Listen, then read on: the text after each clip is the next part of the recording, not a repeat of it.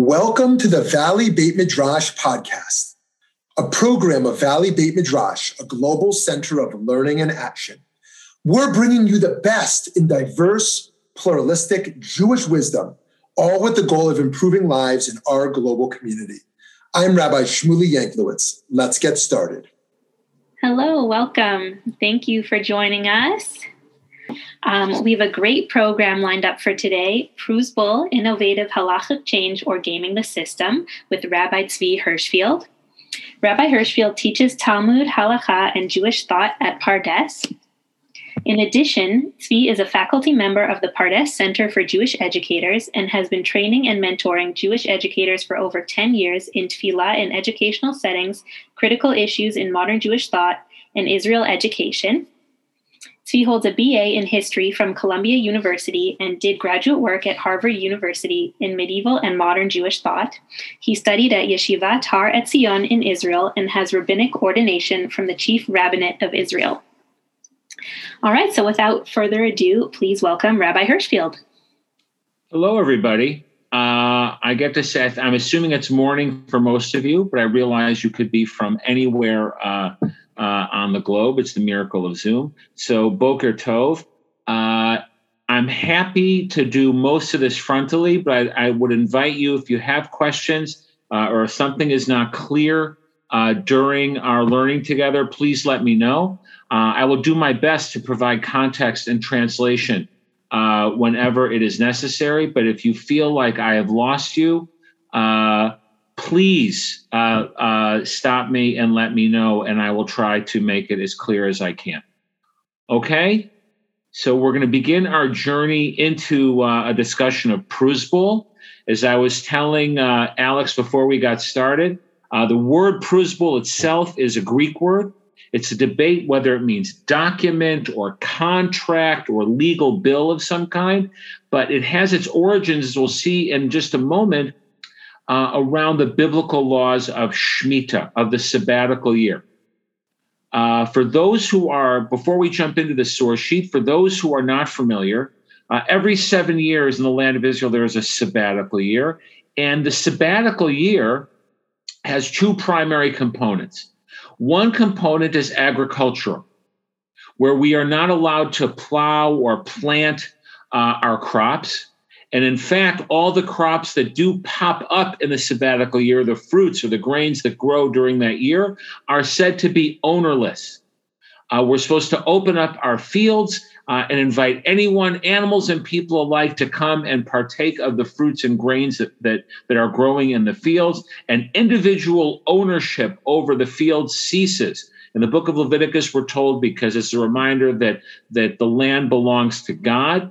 I know that Rav Shmuley has written extensively about the implications of Shemitah and some of these laws vis-a-vis our responsibility to the environment and ecological and ethical concerns. In this case, though, we're focusing a little bit more on the economic.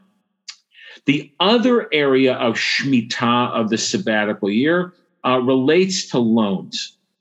And that is the idea, as we'll see in a moment inside the text, that one who has borrowed money and has not paid it back, the sabbatical year wipes out the debt. So every 7 years, in principle, there is a reset, a forgiveness of debt that goes across the board, which I know right now that sounds wonderful, but that also indeed brought its own challenges. So if there are any sort of overall questions about what I've said, please raise your hand or turn off your mic and let me know. If not, we're going to jump in. I'm going to share my screen with you, which miraculously is something I know how to do, even in my state of technological challenge. I still know how to do that. And we're going to jump into our text, our biblical text. So the agricultural laws around the sabbatical year are covered primarily in the book of Leviticus. And here in the book of Deuteronomy, a whole nother element is interjected. And the text begins in Deuteronomy 15 by telling us at the end of 7 years, there will be a Shemitah, which means a remission of debt. And the text goes on to say, here is the matter of Shemitah. I'm translating freely from the Hebrew a little bit. You have the English here next to you. Shmot kol baal masheh yado. Anybody who is holding a loan over his friend, over Re'ehu, lo yigos. He may not collect from his friend or from his brother on that loan because it is a Shemitah to God. The text says we are allowed to collect on loans that are outstanding to foreigners, but not to our brethren. Okay? So the Jewish people with one another have a period of release of debt. The text then goes on to say something very interesting. It says, however, Efes kilo yubacha, there will not be poor people among you. God will bless you and bless the land that he has given you. Now, this is very interesting. It's why. What does this have to do with poor people and loans? In context, in the biblical context, loans were not used for business purposes. As an agrarian-based economy, loans were basically a form of tzedakah, of charity. A farmer had a bad year. In order to buy more materials and seed, to get himself back on his feet or herself back on her feet for the following year, they would need a loan, money to tide them over until the new crop came in. That is why there is a link between the need to borrow money and poverty. We are not talking about investment bankers with outstanding debt for billions of dollars on different stock deals that at the end of the seventh year is going to be undone. We are speaking in terms of debt, private debt between individuals, of loans given over to help people through difficult times. And the Torah goes on to say, why will there be no needy people among you? Because as is the theme of the book of Deuteronomy, if you listen to God's laws and follow his commandments, then God will bless you and bless the land. Okay? And it goes on to say, because you'll be blessed by God economically, you'll be able to extend credit to the Gentile nations around you, and you will also enjoy sovereignty and security. So far, so good. Now the text takes a turn. If we do everything right, no one will need to lend money because everyone will be economically self-sufficient and doing well. However, the text goes on, if there is a poor person among your brethren in your land that God has given you, now the Torah says, don't harden your heart. Don't close up your fist from the poor. So you see here, the remission of debt is brought here in a certain context of the Torah telling us we may not turn our backs on the poor and the needy. We may not harden our hearts. We may not close up our fists. Rather, the Torah says, open up your hand and lend money, provide him with what he needs and meet his needs. Now, why wouldn't we do that? Why wouldn't someone want to lend money to a friend? Well, here the Torah makes the link. If there's a remission of debt at the end of every 7 years, there's going to be a problem. What's the problem? Hishamer lecha, beware. Pein yiyeh davar im levavcha bli yal. You'll have a negative or base thought in your heart that will say, what? The 7th year is approaching. The Shemitah is approaching. There's going to be this forgiveness of debt, and I won't get my money back. The needy person won't pay me back. And therefore, I'm not going to lend. Because if I lend money in year 4, year 5, year 6 of this 7-year Shemitah cycle, I might end up having the debt forgiven, and therefore I won't lend money to begin with. You see the problem. If divine blessing is sustaining everyone, then no one is concerned. No one feels that they might be without. But if divine blessing, for whatever reason, is not sustaining everyone, then there's going to be a challenge. There are going to be needy people. There are going to be wealthier people. And now the wealthy person can enter into a mindset that says, I can't lend out money. That whole 7th year deal, which brings everybody back to an equal footing, well, I could really pay the price. I won't get my money back. And therefore, I can't afford to lend money with this Shemitah system in place. The Torah anticipates that thought system, and it offers a solution. What is the Torah's solution?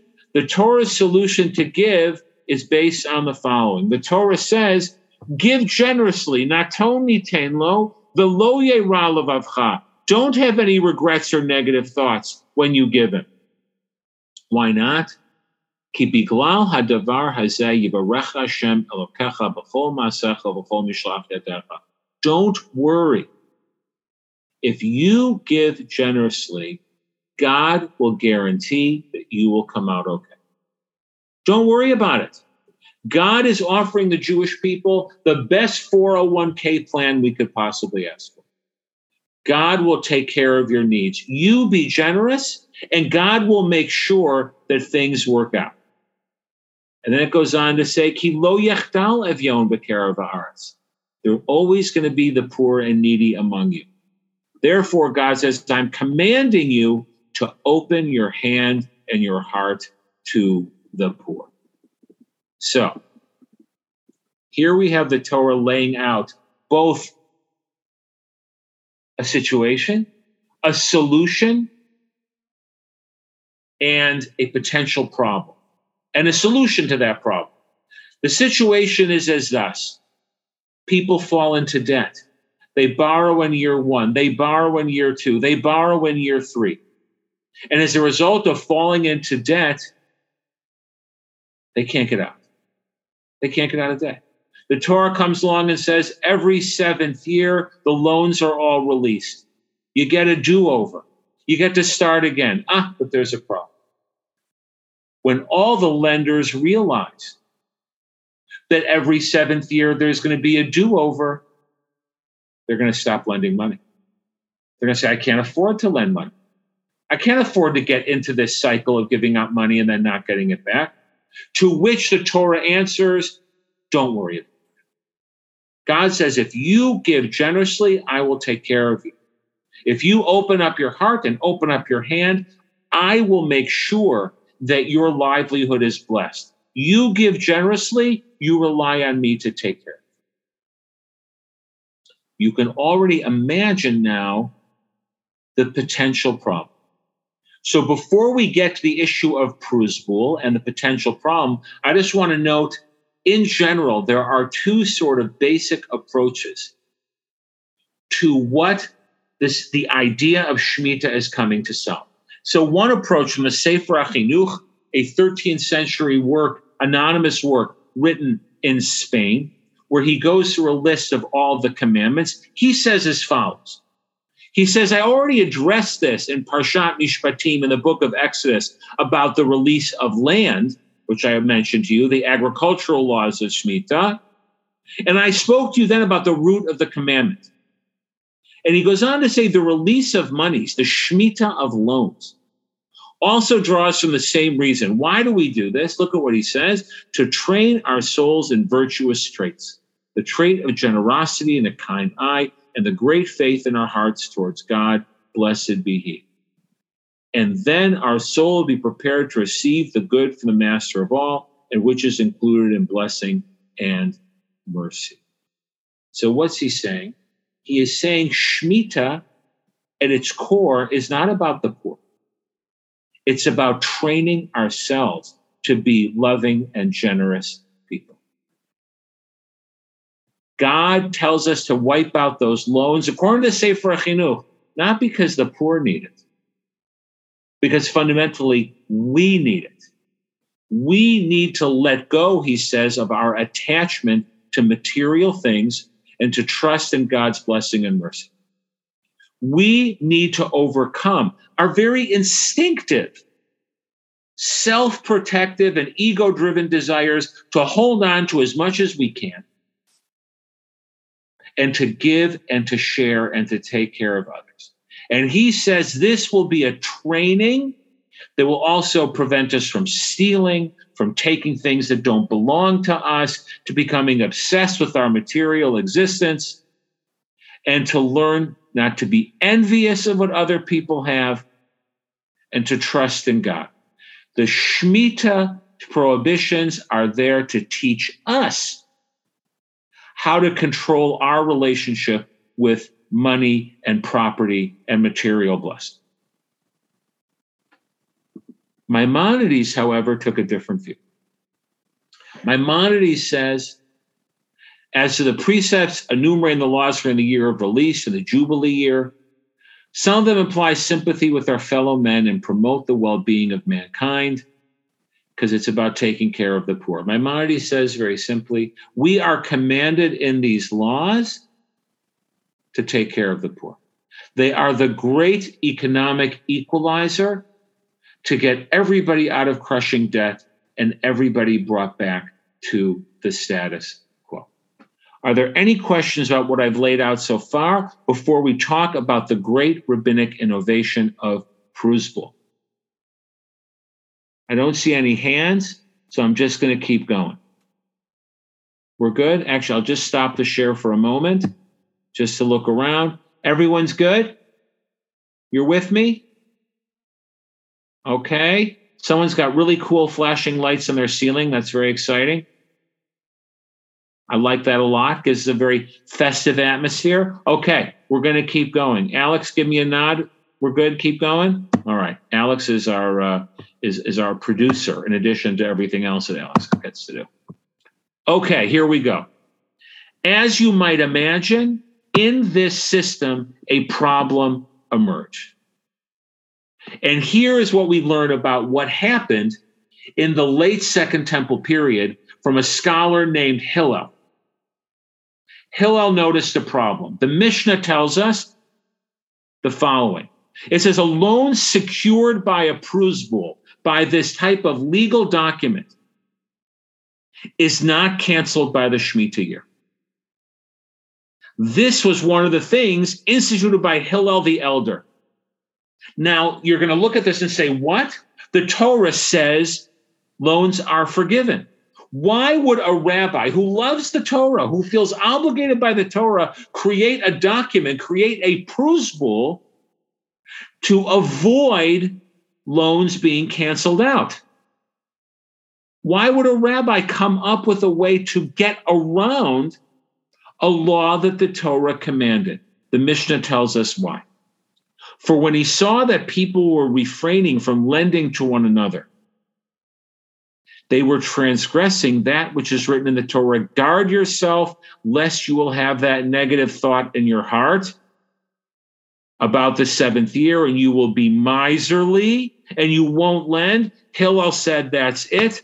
I'm putting in the pruzbul. What happened? A problem emerged. The Torah thought it could solve the problem of people not lending money in the face of remission of debt by God promising to take care of this. Well, you're not going to believe this. It's a stunner. But it turns out that there were a lot of Jews who were not able to overcome their desire to hold on to their money, even with the promise of the Torah that God would take care of them. And they said something like, well, that's really nice, God. But you know what? I prefer that my checking account retain the following balance. People stopped lending. And now Hillel the elder was faced with the real problem. Because if people didn't lend, the poor would be stuck. And he made the decision to create a legal workaround, a pruzbul document that enabled the lender to collect their money even after the sabbatical year, with the intention then of turning to the wealthy people and saying, now you've got no excuse. You weren't lending money because you were worried the sabbatical year would cancel it out. I, a rabbi who loves the Torah and follows the Torah, I'm going to give you a legal loophole to get around the law of Shemitah to protect against people becoming miserly and not lending their money. And as the Mishnah told us, Hillel instituted a crucible for the betterment of the world, to fix the world. So what happened? Hillel, let's go back. If the reason we have the sabbatical year, as the Chinuch pointed out, was so people would not become selfish and harden their hearts and overly attached to their money, it didn't work. And if the reason we had the Shemitah year, the cancellation of debt, as Maimonides taught us, was to take care of the poor so the poor would have a fresh start, it wasn't working. The poor were being hurt by the sabbatical year because they couldn't get loans that they desperately needed to bridge themselves back to better times. So Hillel came along and solved both of those problems by creating a prusbul, a legal document that technically gave one's loans over to the court, enabling the court to collect on those loans, even in the face of a sabbatical year. And now you should be wondering to yourself, well, wait a minute. Is that really possible that the rabbis could actually institute something that seems to work around or go against what the Torah wanted? The Torah says that the loans during the sabbatical year are canceled out. How can a rabbi come along and come up with a loophole to get around a biblical commandment? Now, as we see here in a moment, the rabbis of the Talmud after Hillel were scared about that very same problem. So here is what they said. They asked a fascinating question. But is there anything like this where by Torah law, the sabbatical year cancels the debt, but Hillel instituted it does not cancel the debt? The Talmud asked the $64,000 question. How is it possible to suggest that's like the Torah saying you can't eat bacon and Rav Shmuley getting up in his shul is saying, you know what, for the next 2 weeks, bacon is okay. At that moment, Rav Shmuley's rabbinic colleagues are asking, how is such a thing possible? As great a rabbi as Rav Shmuley is, how is it possible that the Torah could prohibit bacon and Rav Shmuley could say bacon is okay? Well, that's what they were asking about Hillel. How is it possible the Torah says sabbatical year cancels out debt and Hillel institutes a prusbul and the debt isn't canceled? This shook them to their very foundation. Let's take a look at their answers, and we can discuss why they were so terrified. Abaye said, don't worry. When Hillel created this idea, he was only referring to our time period where the sabbatical year, according to Rabbi Nasi, is only rabbinic in nature. That's one brilliant rabbinic answer. Meaning, there were rabbis who believed that after the destruction of the temple, the second temple, and with the majority of the Jewish people living outside the land, the agricultural laws were only rabbinic. They were no longer biblical. So Hillel didn't really abrogate a biblical law. He only found a solution for a rabbinic law. Now I can breathe. Rav Shmuley wasn't allowing us biblically prohibited pork. He was only allowing us to eat something rabbinically prohibited. All right, that calms me down. He's not going against the Torah. He is simply a rabbi finding a workaround for a rabbinic law. Rava, the fourth generation Amora and Bavel, gave a different answer. He says, don't worry about it. This is simply an example of the rabbis using their authority to make property ownerless. Hefker Beit Din Hefker. The rabbis have an authority when it comes to property or money to render it ownerless. They're allowed to confiscate property when they deem it necessary. So don't worry, they weren't abrogating biblical law. They were simply using the court's prerogative, something to the equivalent of eminent domain, to confiscate money or move money around. Now, why are the rabbis so invested in finding these solutions? Because they are confronted with a very threatening problem. And that is the problem of halachic stability and biblical authority. What do I mean? And we'll look at this further in just a few minutes, but I want to just set this up for you so it's very clear. We assume, the traditional Talmudic rabbinic model assumes, that the reason the Torah has authority is because the Torah is composed of divine legislation. It is a heteronymous system. I hope I pronounced that right. Where God commands and we have to do. What would it mean to say that rabbis have the authority to put aside biblical commands? What would that do to the whole notion of the system, of the authority of the Torah? That would turn mitzvot potentially into 613 suggestions, 613 recommendations to a better you. That is not how the rabbis understood the mitzvot of the Torah.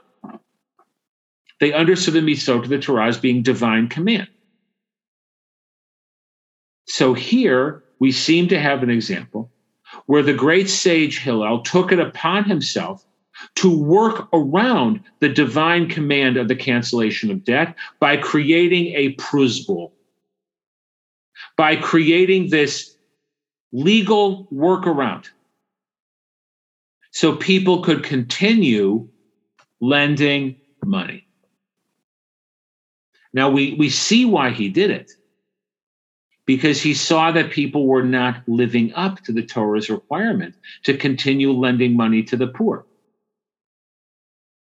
And they were falling into the trap both of their own negative character development, of becoming too attached to their money, and the poor were being harmed.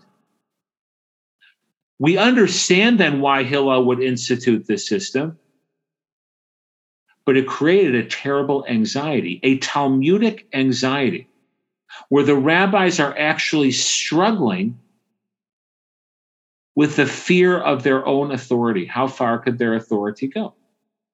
Because the more they assert their authority, the more they are potentially undermining God's authority, which in the end, of course, will undermine their own authority, right? Rabbinic authority as interpreters of the law, as protectors of the law, as the appliers of the law. Well, if ultimately the law is perceived to be whatever we want it to be, that creates a tremendous anxiety about the authority of the Torah and God's authority, and seeing the Torah as an authority in our lives. So they offered two solutions: either really Shemitah, the sabbatical year, in a in the time of exile, is only rabbinic, so the rabbis aren't really flouting biblical authority, or the other idea that Rava said, oh, don't worry, this is an economic workaround that the rabbis are empowered to do. The rabbis are empowered through eminent domain to move people's property around. The Shemitah laws are still in place. But as we're going to see in a moment, this anxiety did not go away. And by the way, not to give everything away up front, this anxiety over rabbinic authority is a problem that continues through this day. We'll talk about more about that at the end. So the Talmud noticed, the Mishnah itself seems to suggest that by handing our documents, our debt over to the court, Shemitah would not apply. Meaning, even without a pruzbul, there is a suggestion that certain types of loans that are made with a pledge, meaning collateral, or loans given over to the court to collect, these loans are not remitted. The Talmud Yerushalmi, the Talmud from Eretz Yisrael, even brought a verse to support that idea. The verse says, only loans between you and your fellow will be released.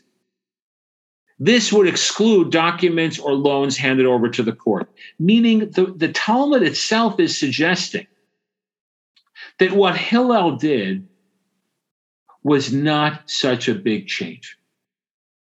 The Bible already anticipated this type of mechanism because the Shemitah law, the remission of debt, never applied to loans that were given over to the court. Of course, that raised a tremendous tension. If the Shemitah rules never applied, then what is the big deal of what Hillel did? It sounds like Hillel didn't do anything because it was already baked into the cake on a biblical level from the very beginning. So here you have a few answers to this point. I'll just look at them with you briefly. Rashi says, no. Hillel created the whole thing. The reason that debts handed over to court are not remitted is because of Pruzbul. Hillel, according to Rashi, authored the whole idea. Other commentaries didn't like that. Again, why not? Because other commentators are saying, how could Hillel have so much power? How could you give the rabbis so much power to work around biblical rules? So other medieval commentaries said, slow down. Hillel didn't do that much. Here's the commentary of Tosfot, 12th century interpreters of the Talmud, who noted as following. They said, even though we have the verse, the rabbis interpreted the verse in the Sifrei, in a rabbinic collection of midrash, of halachic hermeneutics, that loans given over to the court are not under Shemitah, meaning Hillel didn't establish anything new. The Gemara still wanted to know, why would Hillel publicize it? Why would Hillel make everybody aware of this biblical loophole? And that's what the Gemara wanted to know and wanted to justify. The Ritva, another Spanish commentator of the 13th century or early 14th century, said as follows. He says, Hillel made the Pruzbul simply to tell you that biblically you had to give a document over to the Beit Din. Hillel made it so you didn't have to give the document over to the Beit Din. So what's going on here?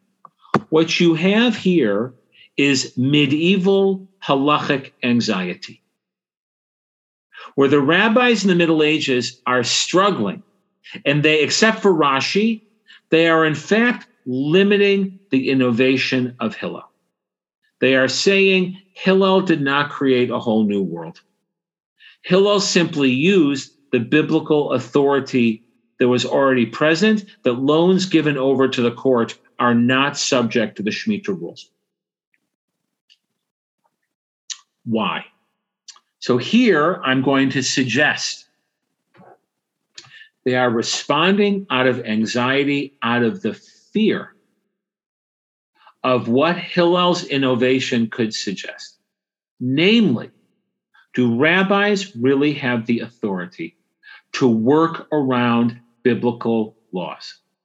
How can you give rabbis that much authority? The danger to the halachic system is so present in their minds that you can see a hermeneutic interpretive tradition that sought to limit the scope and extent of Hillel's innovation. Hillel didn't really do that much. Now, if all I have is the Mishnah, especially the one Mishnah we learned, I'd say Hillel created a whole new world. The Bible said all loans are remitted during the 7th year. Hillel says, no, use this Greek document I'm coming up with, and the biblical and the loans can still be collected. Why? Because we're facing a crisis. People aren't lending money. The poor are suffering. The rich are getting more selfish. We need to work around the biblical law. But that created an earthquake. What do you mean work around the biblical law? Is everything subject to rabbinic workaround? We don't like Shabbat on Saturday, we'll move it to Tuesday. Pork looks too delicious, we'll make that permitted. And so on and so on and so on. Any biblical law could be subject to rabbinic workaround. So Hillel's innovation created an interpretive backlash. Hillel didn't really do that much. The Torah already excluded loans given over to the court. Hillel simply made people aware of the workaround. Hillel simply made it so people didn't have to fill out the form. You could fill it out online. Hillel didn't innovate because the rabbis are afraid of their own power to innovate because of the fear that such innovation could do to the system.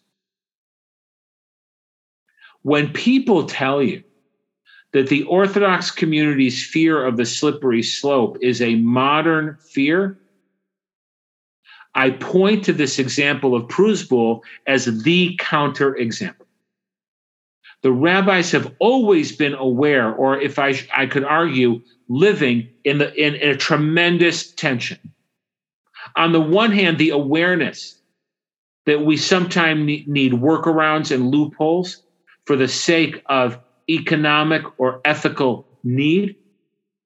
On the other hand, the profound awareness of how these loopholes and workarounds undermine people's faith in the authority of the law. And I'm just going to run through with you a few other examples of rabbinic workarounds, some of which you may be well aware of, others might be new for you, and then we're going to have some time for questions if there are any questions. Are there any questions now about anything I've said so far that people would like to put out there? I can't see everybody on my screen, but I'm going to assume we're good. Alex, give me the thumbs up if we're good to continue. Yep, you're good to go. I love having a producer. This is great. I'm going to hire you for every Zoom class I do, Alex. Sounds good. Thank you. Okay. I will pay you with the reward of a mitzvah. No, I'm just kidding. Can't afford you. Okay, here we go. Number one, has anybody ever gone through the situation of selling their chametz? Right? Passover is upon us. We have all of these leavened products in our possession, especially if it's fancy alcohol, like a good scotch or something like that. And what do? I bet you even Rav Shmuley, as a rabbi of a community in a shul, has engaged in this practice. Well, how is such a thing possible? The Torah says, for all 7 days, you can't eat unleavened bread, and you can't own or have any leavened bread found in your possession. What's going on? I'll tell you what's going on. The rabbis innovated a workaround, which says, I can sell my chametz to a non-Jew and get it back after Passover. As is found in the Shulchan Aruch, the Code of Jewish Law, chametz owned by a Jew, which was in his possession during Pesach, is prohibited. Even after Pesach, it's prohibited. However, he says, if chametz was sold or given as a gift to a non-Jew for Pesach, although it was sold to a non-Jew, we'll certainly not touch it at all, meaning it's not even a real sale. It's a wink-wink sale. We know full well that the non-Jew is not going to come to our home. I guarantee you, everybody who's listening to this, and Rav Shmuley tells me there are a lot of people out there, nobody has an example that they sold chametz before Pesach and that the non-Jew showed up during Pesach and says, I'm here to collect.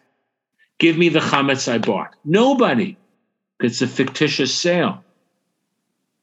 And even as a fictitious sale, it allows us to work around the law. Now, how did this law get started, really? So here you have an example, a 17th century example of an Ashkenazic rabbi explaining how this leniency emerged. He says, in our region, the majority of business is in whiskey. It's impossible to sell it in such a way that the chametz is removed from the house, especially if you own a distillery. What are you going to do? You're going to go broke every Pesach? Your primary livelihood is the distilling of spirits from grain. The only way you don't go broke on Pesach is we allow you to sell your chametz to a non-Jew. And this leniency spread far and wide, where I guarantee you a Talmudic rabbi would say, what are you doing? You got to get rid of your chametz. Got to get rid of your leavening. And here we are, 1,500 years later, and the selling of chametz is a widespread practice among the most observant, the most strict, especially in cases of financial loss. I'll give you another example. Lending money with interest.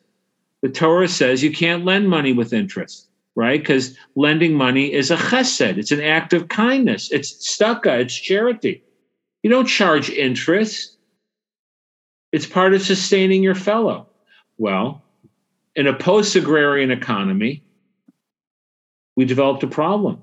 Money lending was no longer about tzedakah. Money lending was business. It was investment. It was banking. So the rabbi said, well, we need a workaround. And they came up with what's called a heter iska, which, as you see from this brief explanation here, it's a halachically approved way of restructuring a loan or a debt so it becomes an investment instead of a loan. Look at that. Look at the rabbinic innovation. In the face of economic need, we come up with a workaround. And of course, this raises the very question that we spoke of that is in the very title of our learning together. Are these halachic workarounds a legitimate expression of the Jewish legal system, which is attempting to be responsive and creative? Or is this just gaming the system? Is this turning these laws into a joke? And therefore, we can do whatever we want whenever we need. It's a very fair question. I'll just give a couple more examples, and then we'll turn it over to questions. This is a Shemitah example. For any of you who've been in Israel, I know Rav Shmuley was just in Israel. We're not supposed to plant. We're not supposed to harvest. We're not supposed to sell our produce.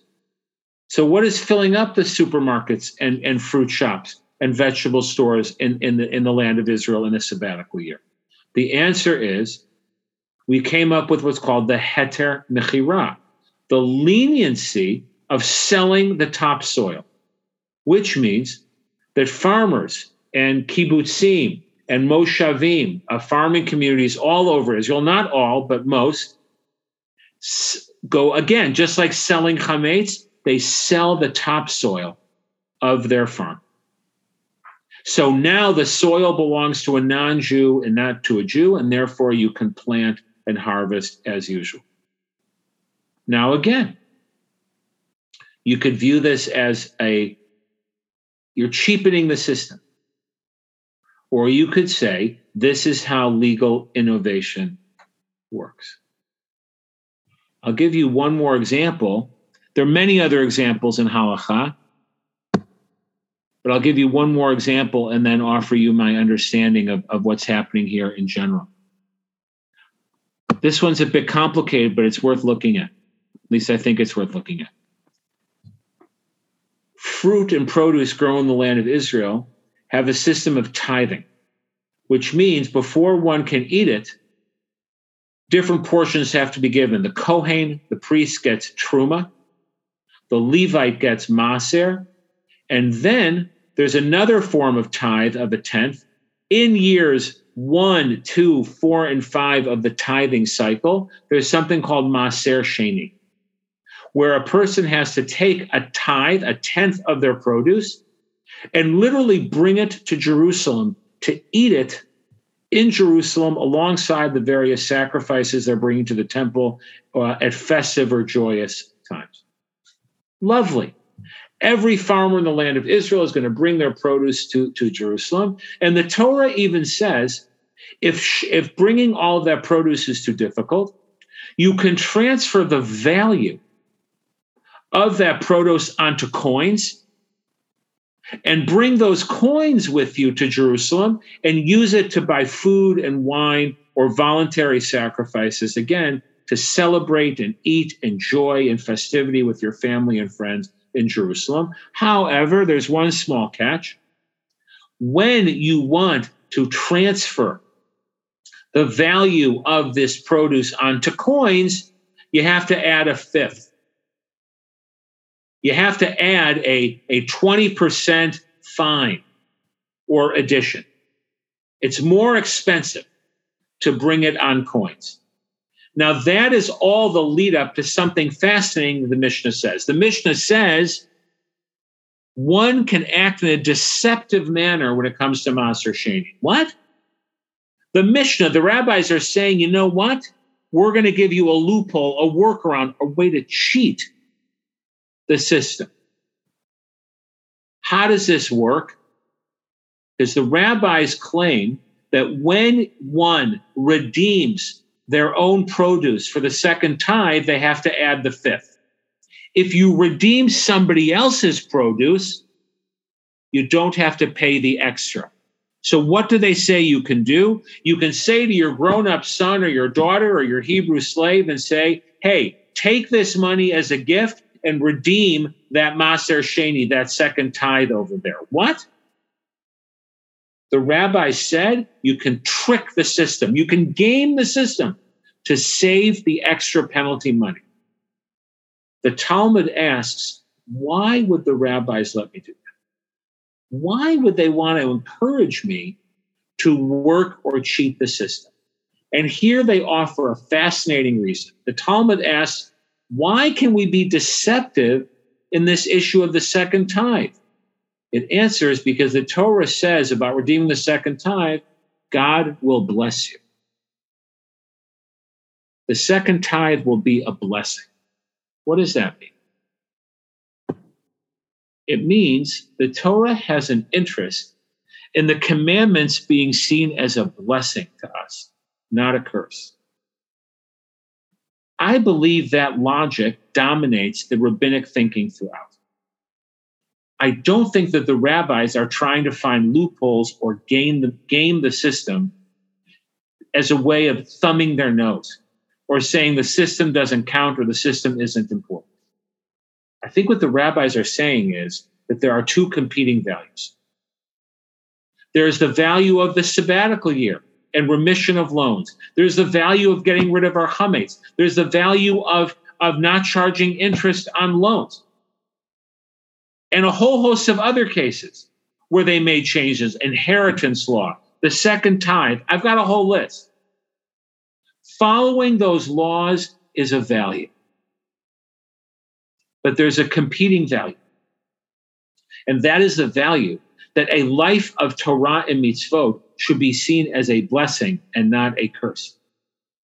And when following these mitzvot threaten our economic livelihood, threaten the conditions of the poor, threaten our ability to enjoy the holidays, threaten our ability to support ourselves, threaten our ability to take care of the poor, well, then we need a workaround. Now, one could ask, as many people do, oh, come on. Selling chametz is such a joke. That's not a real sale. We all know it's not a real sale. I go to Rav Shmuley and I fill out a form, and Rav Shmuley gives me a pen to hold up, or his cell phone, and now I can keep my chametz in my home. Why don't we just do away with it? Why doesn't Rav Shmuley just say, forget it?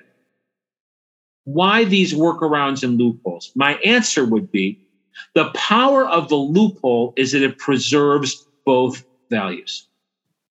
It preserves the value of following the Torah, and it also preserves the value of taking care of the poor or other needs that are bumping up against the commandments of the Torah. But by doing it with a loophole, I am always reminded that there are two values at play. And that is the tightrope that the rabbis are walking. On the one hand, to respect divine authority and the authority of the system, and to see Torah law as an expression of divine will, but also understand at the same time that God wants our lives to be filled with blessing. God wants the poor to be taken care of. God wants our livelihoods to be maintained. God wants us to be able to function as normal, healthy, responsible people. And therefore, we need these workarounds. So the Pruzbul document, just to sum up, is not there to turn the sabbatical year into a joke. The Pruzbul document is meant to be a shining example of how we live in the tension between two competing values. And that is the value of a biblical Torah that ideally says all debt should be canceled. Because God will guarantee that we'll be taken care of, and a human reality where God's guarantee was no longer enough. And people were going to stop lending to the poor to their own detriment and to society's detriment, unless the rabbis acted and created a workaround. But that document itself should remind us that we live in a tension between these two values. Hillel's innovation was not to get rid of the Torah. It was to figure out a way to remember what the Torah wanted from us, and to still make the Torah, living according to the Torah, possible in our lives at the same time. I am done talking your ear off. What questions or comments might you want to share?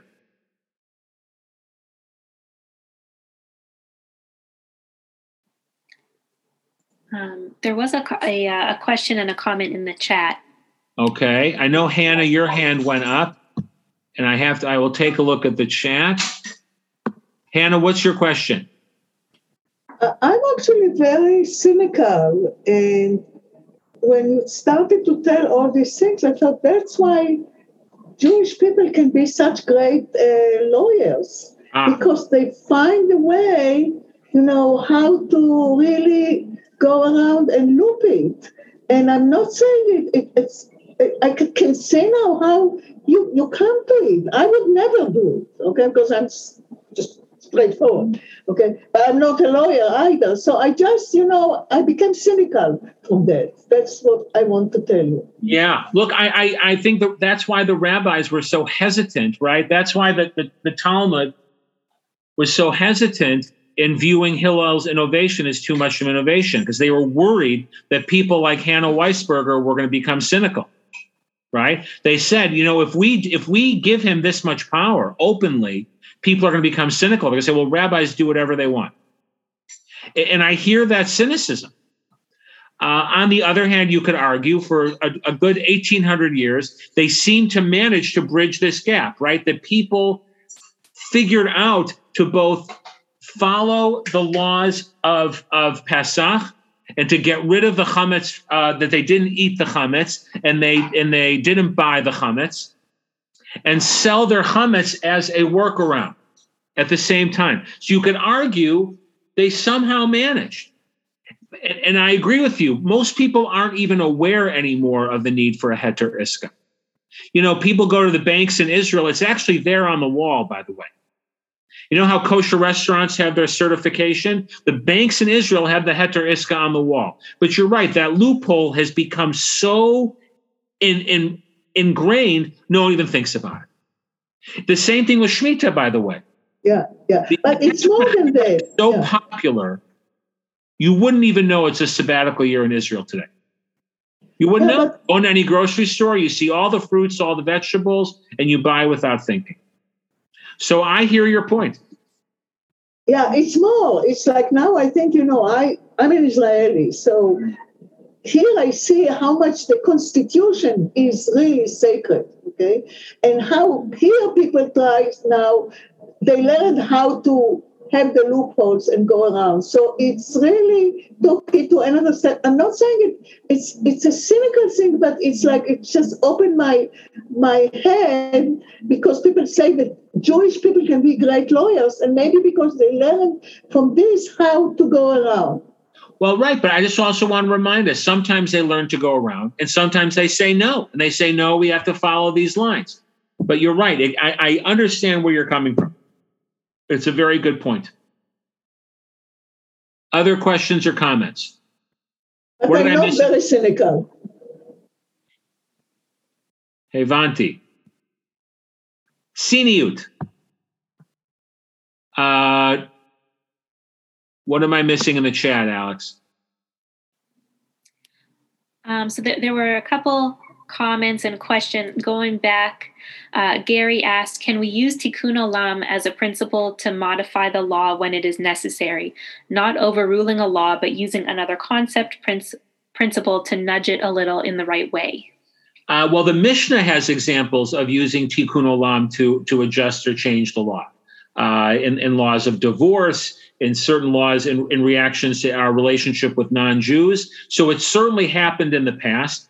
I think the big question people want to know today is, where is this legal flexibility of today? Here is where I'm going to get a little heretical, right? I think that we are living in a time, at least in the Orthodox world, where the fear of the slippery slope is so powerful that legal flexibility has become a code word for, giving it all up. And many Orthodox rabbis, and again, I realize this is going to be taped, so that's okay, I can get myself into trouble, are so afraid of being called reform. And you should know, Chana, in the Orthodox world, that's not a compliment. In the non-Orthodox world, it could be a lovely compliment. But in the Orthodox world, being labeled reform is not a compliment. And this sense of, if I acknowledge the flexibility of the law, am I going to pull the whole foundation down? So I think it's not a question of not having tools in the toolkit. It's a question of who's willing to use those tools. And I also have to acknowledge the fear is legitimate. The fear that we can undermine the system with too much flexibility is real. The question is where we want to end up on that scale, and that's a fascinating, interesting question. No, it's a very strong tension. No, I just wanted to ask, I know that this is Judaism, but I heard that the Muslims also go by the rule of no interest for a loan. Do they stick for it, or they also had something to go around? They need a heter iska, right? Okay. Anybody who lends money to a Jew with interest needs a heter iska. But again, the heter iska feels like a loophole, right?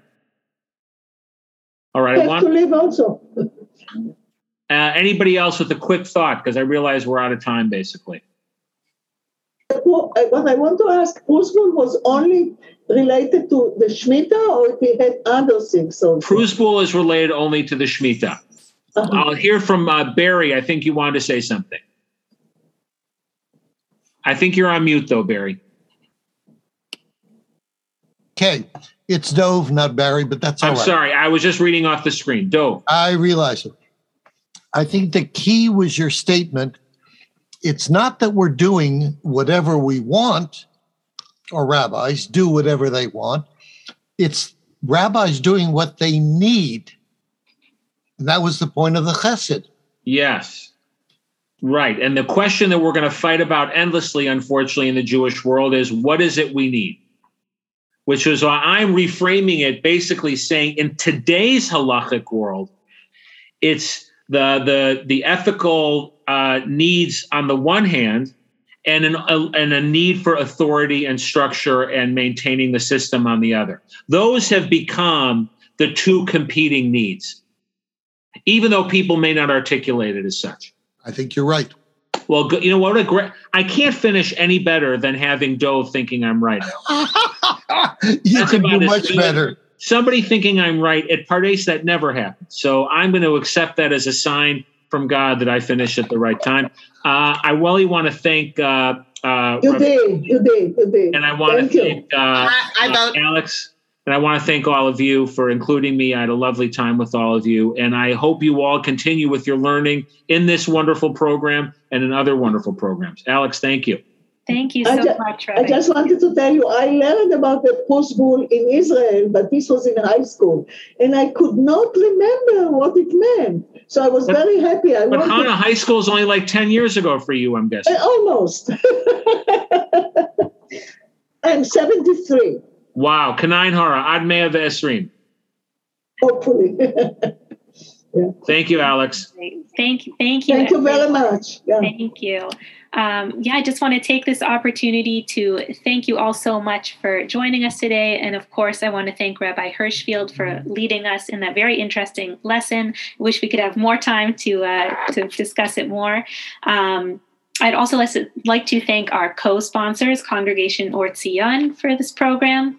And I want to let you all know that tomorrow we have another opportunity to learn together for our program, Brothers Crying Out from the Ground, The Biblical Origins of Our Divided Society with Judy Klitzner.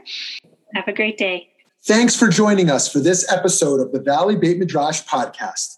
Remember that you can join our email list at valleybeitmidrash.org to stay up to date on new programs, learning opportunities, and more ways to stay connected. If you enjoyed learning with us today, support our work by making a donation at valleybeitmidrash.org/donate. Join us next time as we continue to work together to build a better world. Thanks for listening.